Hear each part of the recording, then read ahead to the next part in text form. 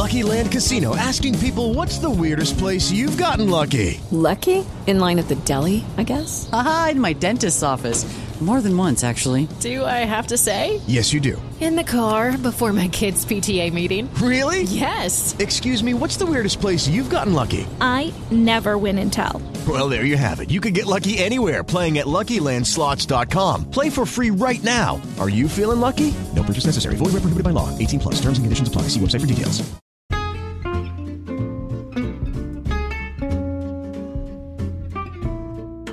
Hello, and welcome to It's a Fandom Thing. I'm your host, Erin Marlowe, and each week I'm joined by a panel of guests to discuss all things fandom and pop culture, primarily from a female perspective. You'll find everything from fanfic to cosplay to Schitt's Creek to Supernatural and everything in between. So put on your favorite piece of fandom merch, set aside that fanfic that you're writing about your OTP, and sit back and enjoy this week's episode.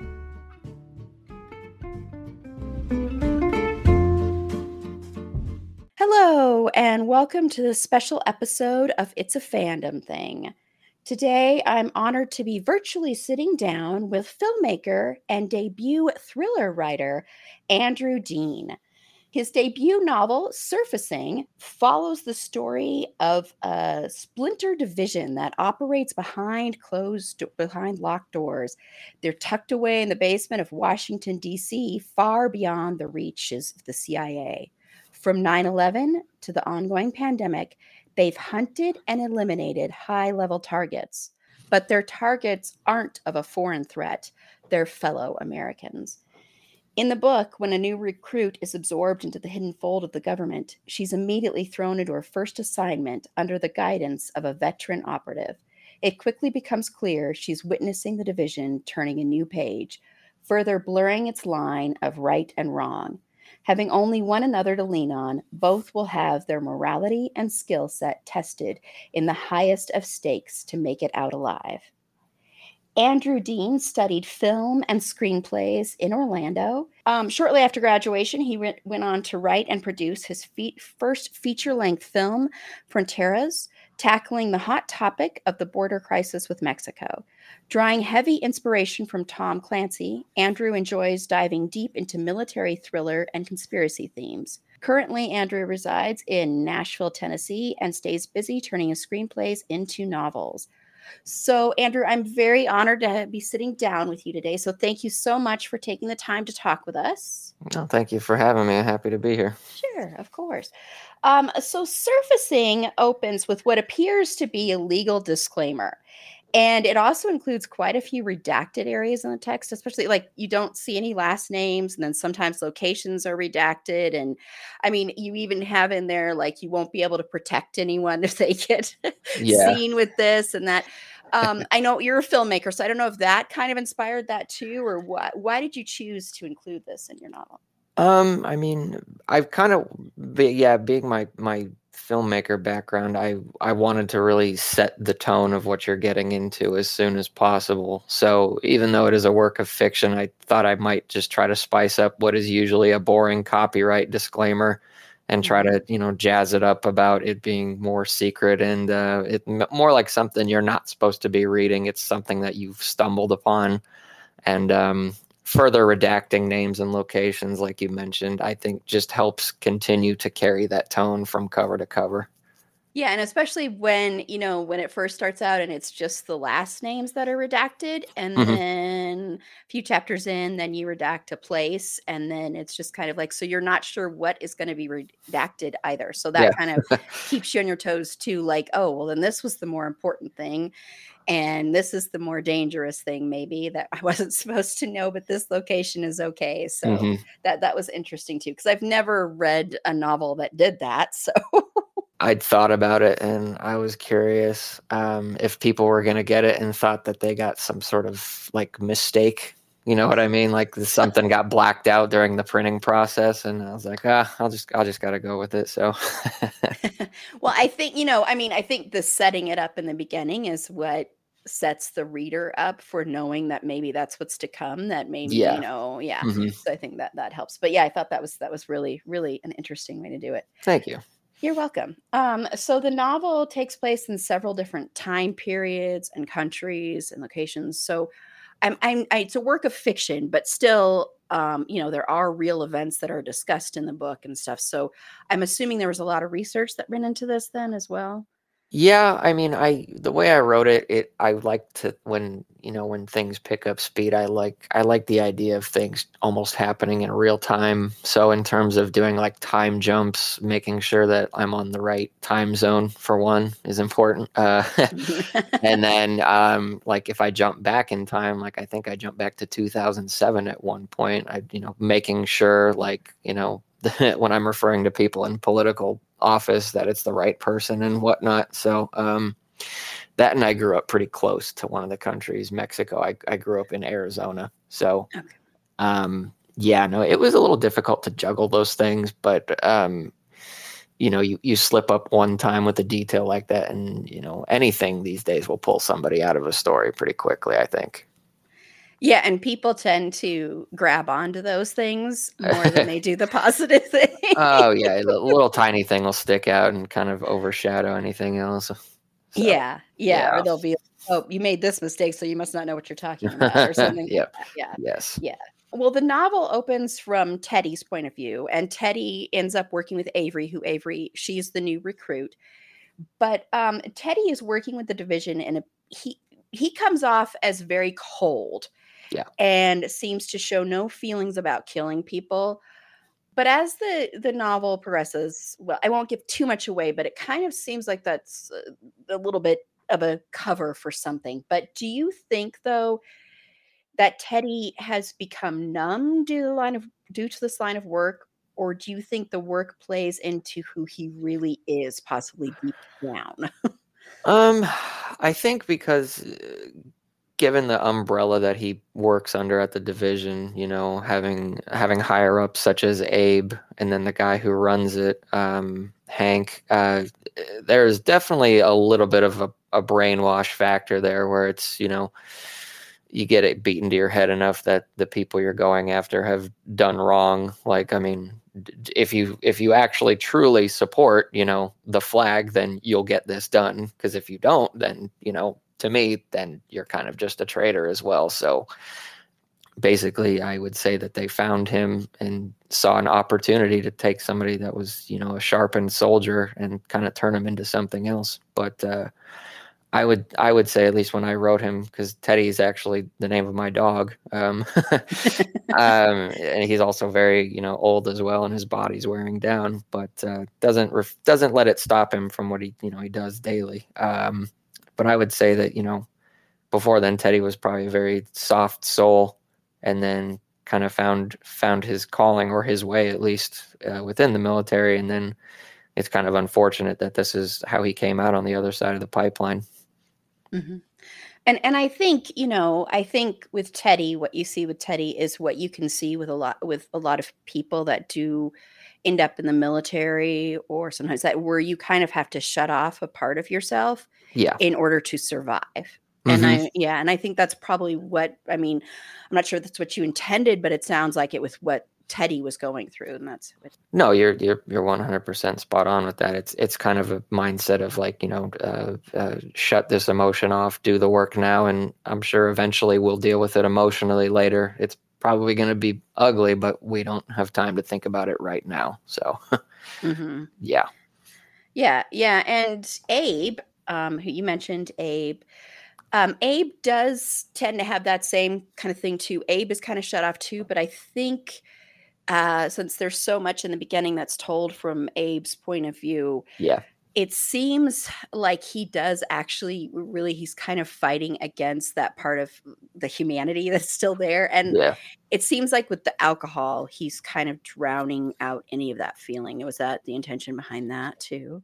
Yeah, I mean, everyone, I think, even outside of the military, has their own vices with the way that they cope day to day. And I think also Abe, granted, he's not the one actually pulling the trigger on anybody, but he is caught in the middle between the division director and then, Teddy as well, the trigger man. So he's kind of getting both sides if there's any pushback. So I feel like he's under the most pressure, and he just happens to be the one that, the way he copes and numbs with it, it happens to be through quite a bit of whiskey.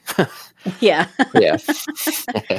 Yeah, and it's interesting because because it goes back and forth in time with him too, and you see that in like sort of like in the early 2000s, it didn't seem like he was drinking as much. Yeah. And then when it's in present day, he's definitely drinking a lot more. So Yeah, it just becomes that thing. I mean, I've known people where like from the time they wake up, it's instead of like a glass of orange juice, it's a glass of, insert, whatever you like to drink. So, but yeah, I think he ended up finding himself in his position a lot longer than he anticipated, and the way to keep at it is just always have a glass in your hand. yeah, and especially when he's dealing with the fact that I don't know if this is true, but it seems that Abe does have some kind of maybe big brother or fatherly instinct in a way when it comes to Teddy too. Yeah. Mm-hmm. And so it seems like I don't know, there's part of that he's worried about Teddy as well. Oh yeah, I mean, he like I think if it mentions a few times like he knows like how much physical pain Teddy's in day to day because he's just wearing down his body, but it's a guy thing where it's you don't want to get emotional with your buddy, and it's like I know you're hurting, but we're not going to talk about this. Like you'll sit out when you have to, but of course Teddy will never sit himself out. But yeah, I mean, definitely the fatherly instinct that Abe has, being the older brother of the guy that, we talked about in the earlier 2000s in that one chapter. Mm-hmm. He can't be around his younger brother that much anymore, who's off doing his own thing. So, you spend enough time around anybody and if they're younger, you kind of take them under their wing more or less. So it's just kind of a really odd circumstance that they're both in. Yeah, it's a heightened circumstance than just a normal relationship like that. Yeah. And then, of course, in the beginning, Abe is looking for a new partner for Teddy. And Teddy, in the beginning, talks about how basically he hasn't liked anybody he has been paired up with because he's always thought they just are kind of incompetent. They're not up to the standard. They can't last in this job at all. And then Abe, there's a lot of chapters of him going around trying to recruit somebody. Yeah. And that's when Avery comes in. And it's interesting to throw a female in this dynamic because, especially having a powerful female character and you go into some of her past with her father and everything like that. So was that very intentional that you wanted it to have that dynamic of having a woman thrown in here? And what was the inspiration for that character? Well, I mean, what's funny is up until I think about 2 weeks before I locked everything, Avery was actually a man. Oh, wow. And I had thought about it. I don't know if we'll land on the same airstrip with this, but as of lately, I mean, I miss when women in film and stories were written like Ellen Ripley from Aliens or Sarah Connor from Terminator, just like really badass, strong women. But it wasn't because they're like, hey, it's a strong woman. It's because of how strong the character is written and the qualities that they possess. And they're just dropped in the story and they do what they do. And that's why you like them. It's never shoved in your face about what gender they are. And I was like, I could change not a word of dialogue from Avery, make it a woman, and it would be, you'd never know. So I didn't want to make her any more like girly or dainty. I was like, there's plenty of women that know how to survive in the wilderness. Like, oh yeah, there's tough women out there. And for how much I, complain about it, I was like, why don't I just take a crack at it? So Avery was completely written the same way that you read it. I made it a woman, and I couldn't sleep on it, so I changed it. It was a pain in the ass, but no, there's actually since 2019, I think women, about 50 women have made it actually through the Army Ranger, training courses. So that part wasn't embellished on at all. And no, I just thought it would be interesting to bring a woman into this predominantly male ran division especially when she has to meet the division head, who's very old school and probably never imagined a woman being under his roof. But then she kind of proves, what she can do, and, ends up mixing with Teddy pretty well, I think.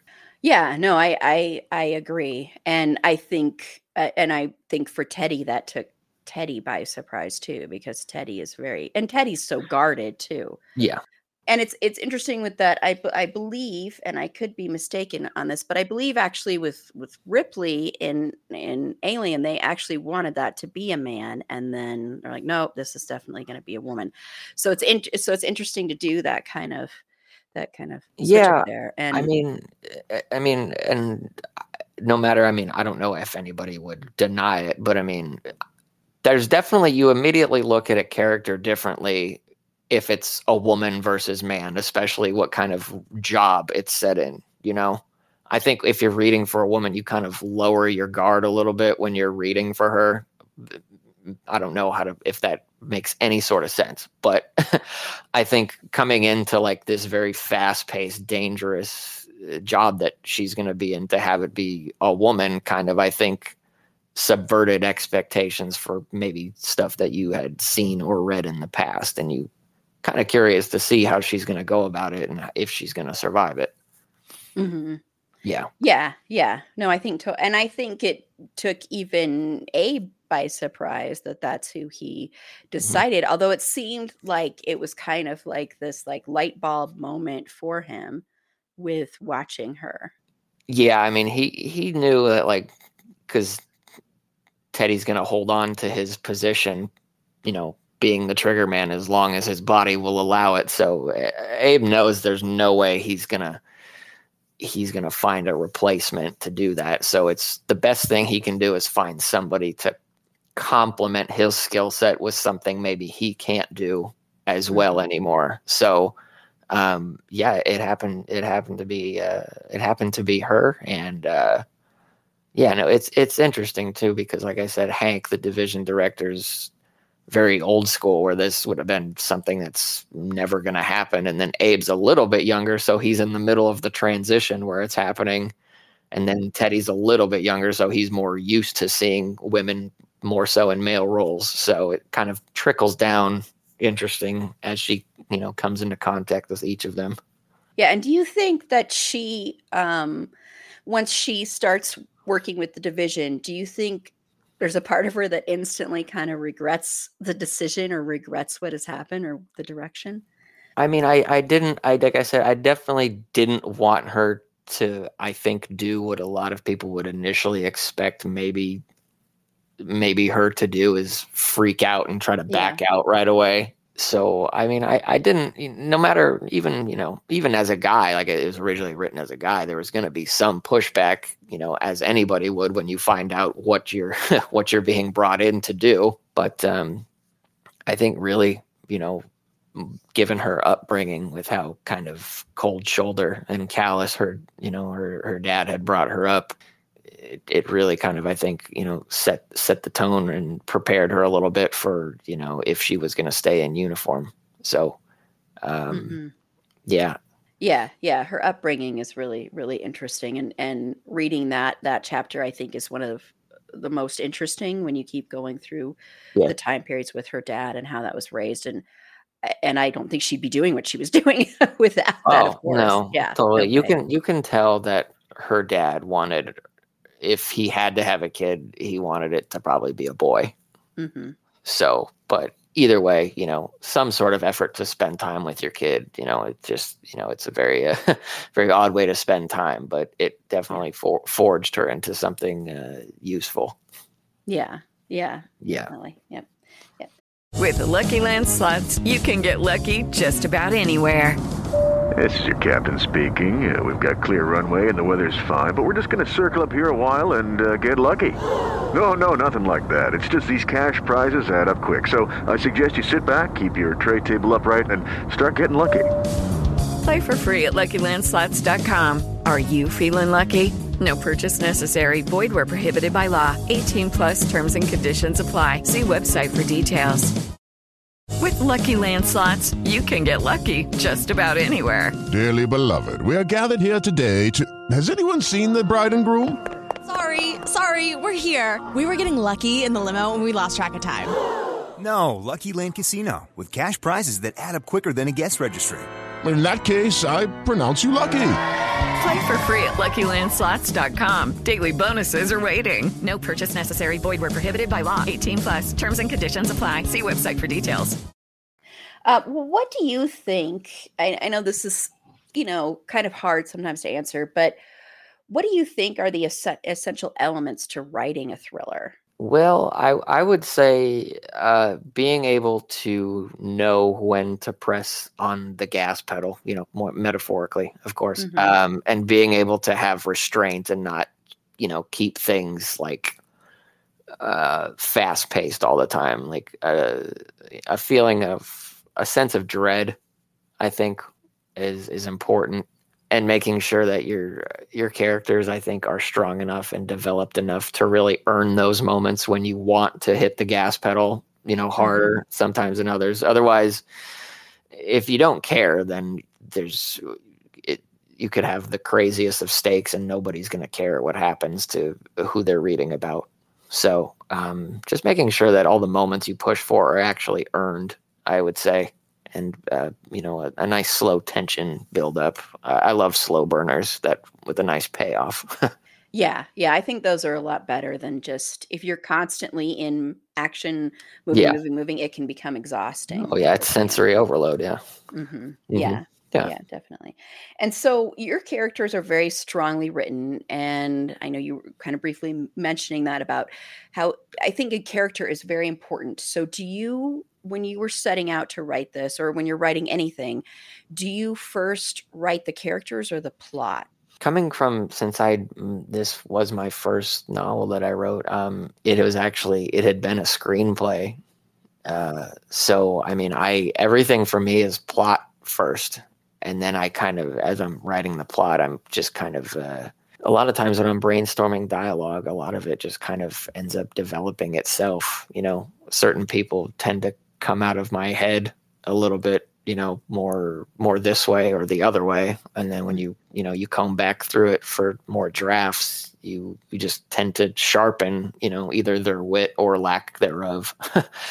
And, but no, I'm a huge plot guy first. I think a lot, I don't know if you can agree, but pretty much everything lately is either lacking plot because it's very heavy CGI in your face, just a giant noise fest to kind of distract you from a lot of plot holes.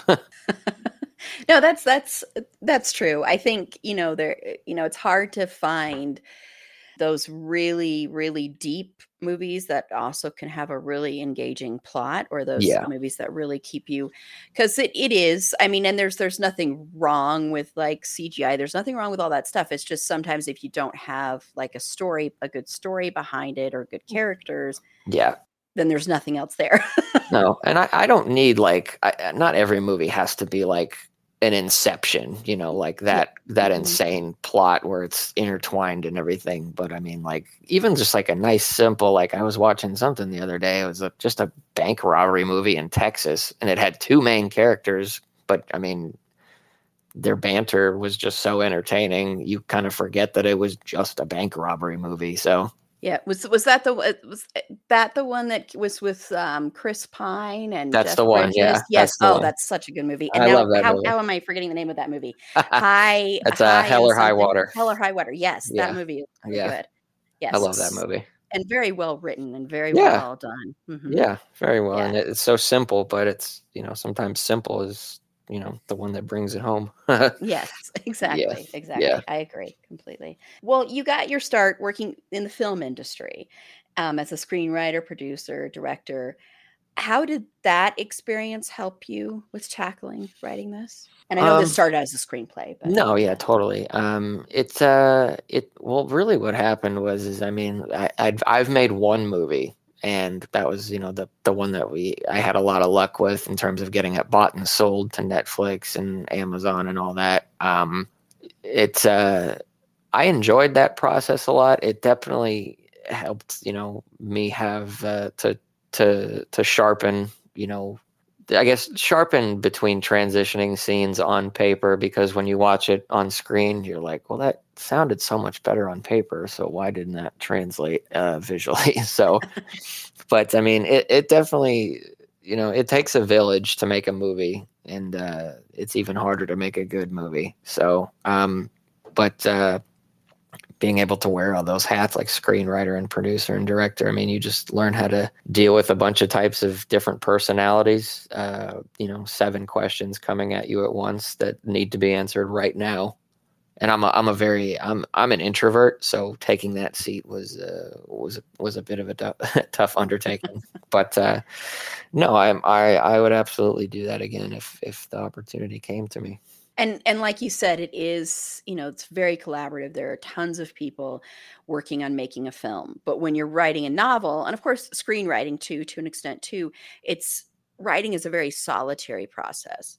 Yes. So, and I know you said you're an introvert, so I don't know, was there something that you preferred with writing, or do you prefer that collaborative thing? The collaborative is fun because it forces me out of my comfort zone to be in a bigger group of people, and everything is very fast paced. Even though, it takes, your shoot day can be 12 hours, it's still very much go, go, go at all times. So it's nice to take a break from being an introvert, but really, I mean, I enjoyed, the solidarity of turning it into a novel because I could work at my own pace. I think I would consider myself, especially by other authors' standards, a very slow writer. I can only write for about an hour and a half to 2 hours a day. But I prefer to, I don't like doing 11 drafts. I'd rather take my time and try to get it right the first 1 or 2 times. But no, I think I really enjoy the solidarity of novels more so than the collaborative of filmmaking. It's nice waking up early and then I can do it at my own pace. Yeah. And unless it turns into a film, it is the finished product. So it's not like you're starting with just the quote unquote blueprint and then moving on. It's the actual finished product. So yeah. Well, what's nice too is that because I have all these screenplays, I mean, I essentially have very well written outlines, I guess, for the book. I've got all the story beats ready and the dialogue ready. The difficult part, is changing formats. I don't know if you've ever looked at a screenplay format before or not. I've written screenplays, so yes, okay, they're so very then different. Yeah, very straightforward. This happens and then this happens. Mm-hmm. God, yeah. So it was quite a learning curve going the opposite direction.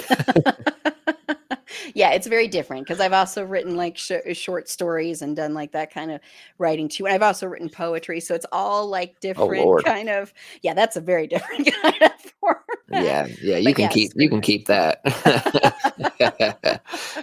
But yeah, screenwriting compared to a novel is a very different animal altogether. Yeah. So yeah, no question. So it's not just like I said, you are doing the finished product there, no matter what. So yeah. And so this Surfacing is very cinematic. It's written very much like that. Like I could picture everything very clearly. And since it was originally a screenplay too, do you have any desire then to adapt it, or if somebody else wanted to adapt it or anything like that? Oh, absolutely. I mean, it was a little bit of a bummer. Like I felt like I was backtracking by making it a book instead. And, I'm envisioning everything as I'm writing it again for the second or third time. Like I said, you read it. So, I mean, it would take a lot of zeros on a check to make that, accurate. Yeah. There's no cutting corners in that. But yeah, I mean, if for some reason somebody in the future was like, hey, let's adapt this and make it out, I'm on board. So, because I already understand everybody on paper so well. So yeah, no question. 100% would do it. Yeah. And I mean, the novel kind of ends in a way where I could even see there being like a sequel to this. Mhm. Are there any plans for that? Like, I mean, that you could say or anything Yeah, like that? no, I mean there is, and I I mean I know it seems more open ended for Avery, Mhm. but I think what I'd like, because we were talking about how shut off Teddy is, I'd like to do another one which is already, it had been in screenplay format, but it was as something else, doing one about him, like life out after the division. Even, I'd have to figure out how I got him out, of course, without without the threat of death, of course. And kind of him like having like, the aftermath, dealing with coming to terms with everything that he did. Mhm. Because I guess I find myself caring about that character more than any of them.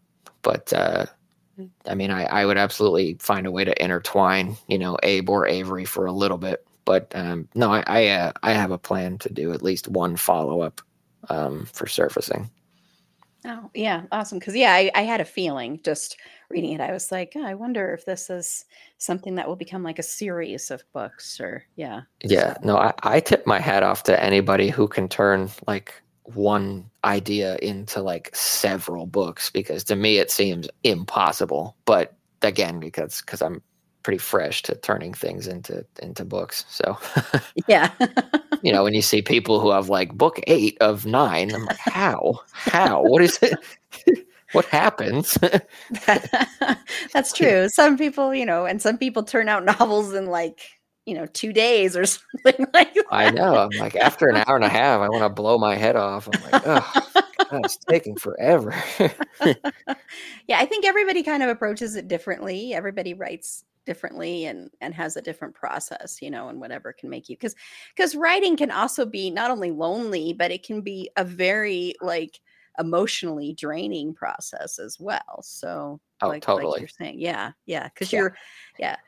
And so I'm curious then, are there parts of you then in these characters since, you know, Oh yeah, I mean, I think I'd have a hard time believing if anybody said that there wasn't a little bit of themselves in at least one of their characters. I mean, Teddy, other than it being, my dog, related to my dog, I would say, my respect for anybody who does anything that they don't want to do just to serve their country, whether it could be viewed as, good or bad.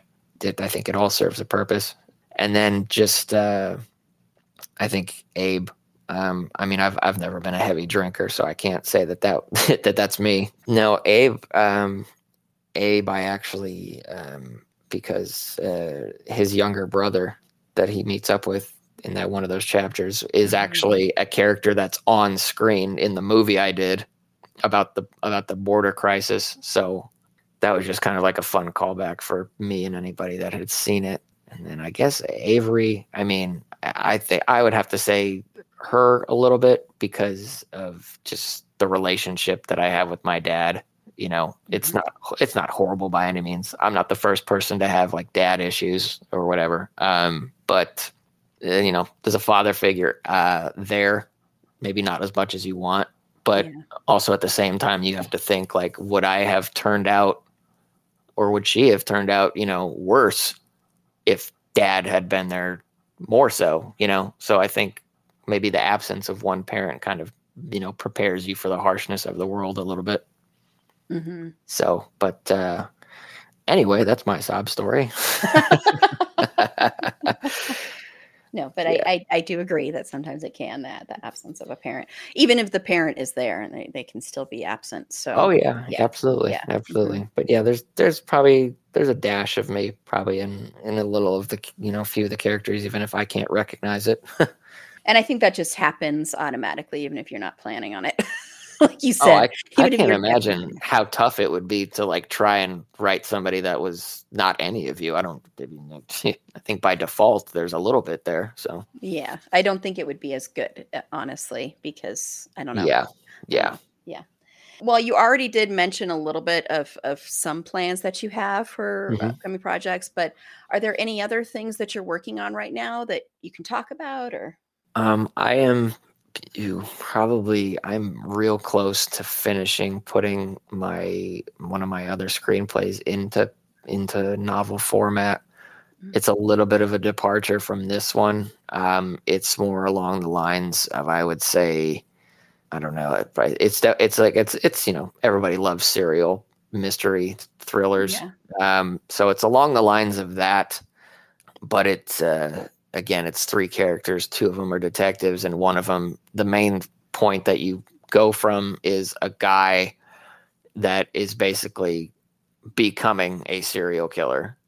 Oh, okay. So it doesn't dump you in the middle of his, he's been doing it for a while. So I kind of wanted to do, and I just love deep character studies. So the arc is him going from, not that to kind of falling into it, just kind of based on his personality a little bit. So, but I think it all takes place, the time period I want to do. I want it to take place like within 2 weeks. So it's my goal with it is to be that somebody that makes these people disappear so quickly, like if you keep turning over cases, it makes it harder for the cops to catch you because they have to deal with a new one and a new one and a new one so rapidly. So that's my thought process. If he can do it so quickly, could he get away with it? You know what I mean? So yeah. But we'll see if it works out. No, awesome. I love serial killer stories in movies and stuff. Yeah. So yeah, you and me both. Yeah. It's very interesting. Yeah. I used to have, when I was younger, I'd be like, why are you so interested in this stuff? I'm like, no, it's not like a weird thing. It's just, I just find it fascinating. Yeah. To see those character studies. And character studies are always interesting, I think. Oh, so, totally. Yeah. Absolutely. Well, wonderful. Well, I look forward to that and other projects from you. So thank you so much for taking the time to sit down and speak with us today. And it was a pleasure reading your novel as well. Thank you. So thank you. And good luck with it too. I think it's really well. I mean, for this being your first, of course, you have experience writing, but with this being your first novel, even if it wasn't your first novel, it's really well written. Like I said, I can visualize everything. No, thank you. Yeah, with the exception of a few probably spelling errors and grammatical stuff. Yeah, well, that happens. You get hypnosis looking at it, and you're like, that's fine. Yeah. Well, thank you again. And if you just want to tell all of our listeners where they can find you and follow you. I'm kind of I'm pretty, even though I'm only 33, I'm not young, but I'm not old. I am pretty old school in terms of I don't use any social media. I do have a newsletter. But I mean, if you want to get on that, you could just email me at norescues@gmail.com. And then I have just an author profile on, the Amazon that kind of gives dates for my upcoming projects. But I've never been like a Facebook or an Instagram type person. It's just I'm terrible at promoting myself. I'd rather just put the work out there and let it speak for itself and gain its own momentum.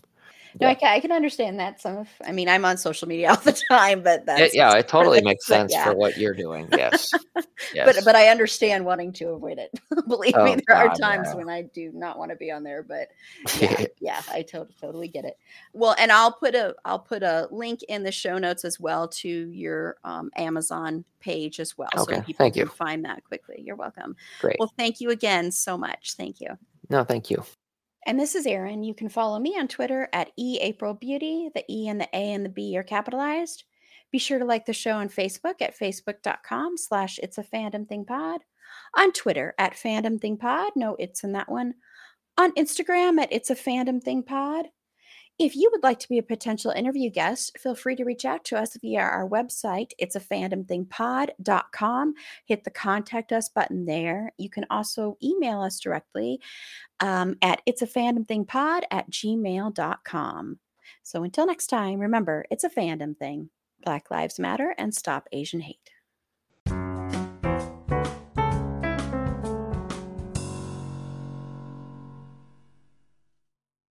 With Lucky Land Slots, you can get lucky just about anywhere. Dearly beloved, we are gathered here today to... Has anyone seen the bride and groom?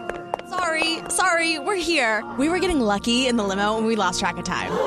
No, Lucky Land Casino, with cash prizes that add up quicker than a guest registry. In that case, I pronounce you lucky. Play for free at LuckyLandSlots.com. Daily bonuses are waiting. No purchase necessary. Void where prohibited by law. 18+. Terms and conditions apply. See website for details.